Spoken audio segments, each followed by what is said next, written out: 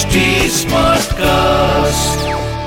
आप सुन रहे हैं HD Smartcast और ये है Fever FM production. Bhagwati Shri Ganga. Hindu Sanatan परंपरा में भगवती गंगा की महिमा सर्वविदित है।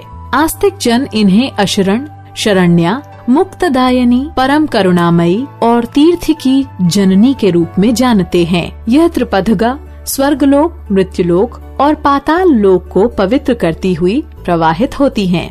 विष्णु धर्मोत्तर पुराण में भगवती गंगा को त्रैलोक्य व्यापिनी कहा गया है। पहाड़ पुराण के अनुसार सत्य की इच्छा रखने वाले लोगों को पाप बुद्धि का परित्याग करके लोक माता गंगा जल में स्नान करना चाहिए। वाल्मीकि रामायण के अनुसार गंगा की उत्पत्ति हिमालय की पुत्री मैना से बताई गई है। गंगा उमा से ज्येष्ठ थीं। अपने पूर्वजों के उद्धार के लिए भगीरथ ने ब्रह्मा जी की कठोर तपस्या की। ब्रह्मा जी भगीरथ की तपस्या से प्रसन्न होकर भगवती गंगा को पृथ्वी पर भेजने के लिए तैयार हो गए। गंगा को धारण करने के लिए भगीरथ ने अपने तप से शिव जी को संतुष्ट किया।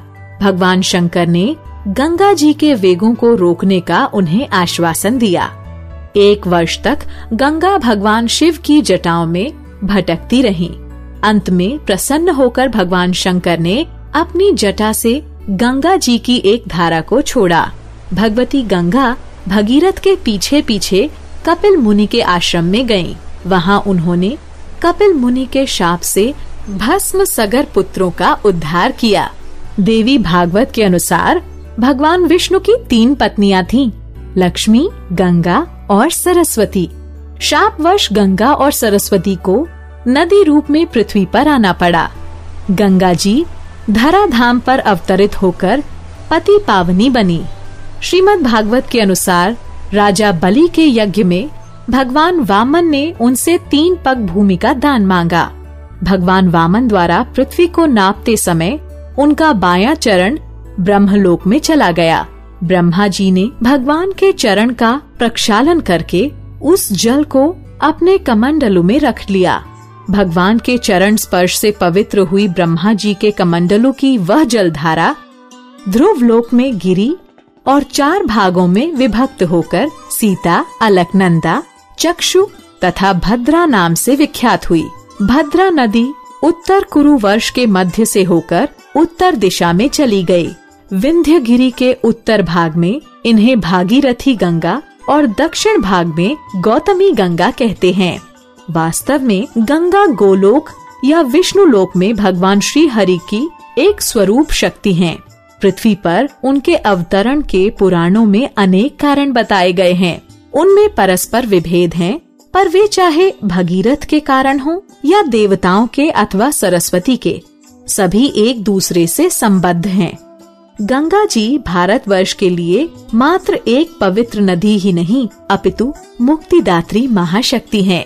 गंगा जल शारीरिक और मानसिक क्लेशों का पूर्णतः विनाशक है। गंगा के स्मरण से पातक, कीर्तन से अतिपातक और दर्शन से महापातक का विनाश हो जाता है। जैसे अग्नि का संसर्ग होने से रुई का ढेर क्षण भर में भस्म हो जाता है, वैसे ही गंगा जल के स्पर्श से मनुष्य के सारे पाप एक क्षण में दग्ध हो जाते हैं। जो सैकड़ों योजन दूर से भी गंगा गंगा कहता है, वह सब पापों से मुक्त होकर विष्णु लोक को प्राप्त करता है। भगवती गंगा का उद्गम वस्तुतः जीवों के उद्धार के लिए भगवान के करुणा का अवतरण है। पापी से पापी जीव भी उनका दर्शन, स्पर्श तथा उनके पवित्र जल में स्नान करके शुद्ध हो जाता है।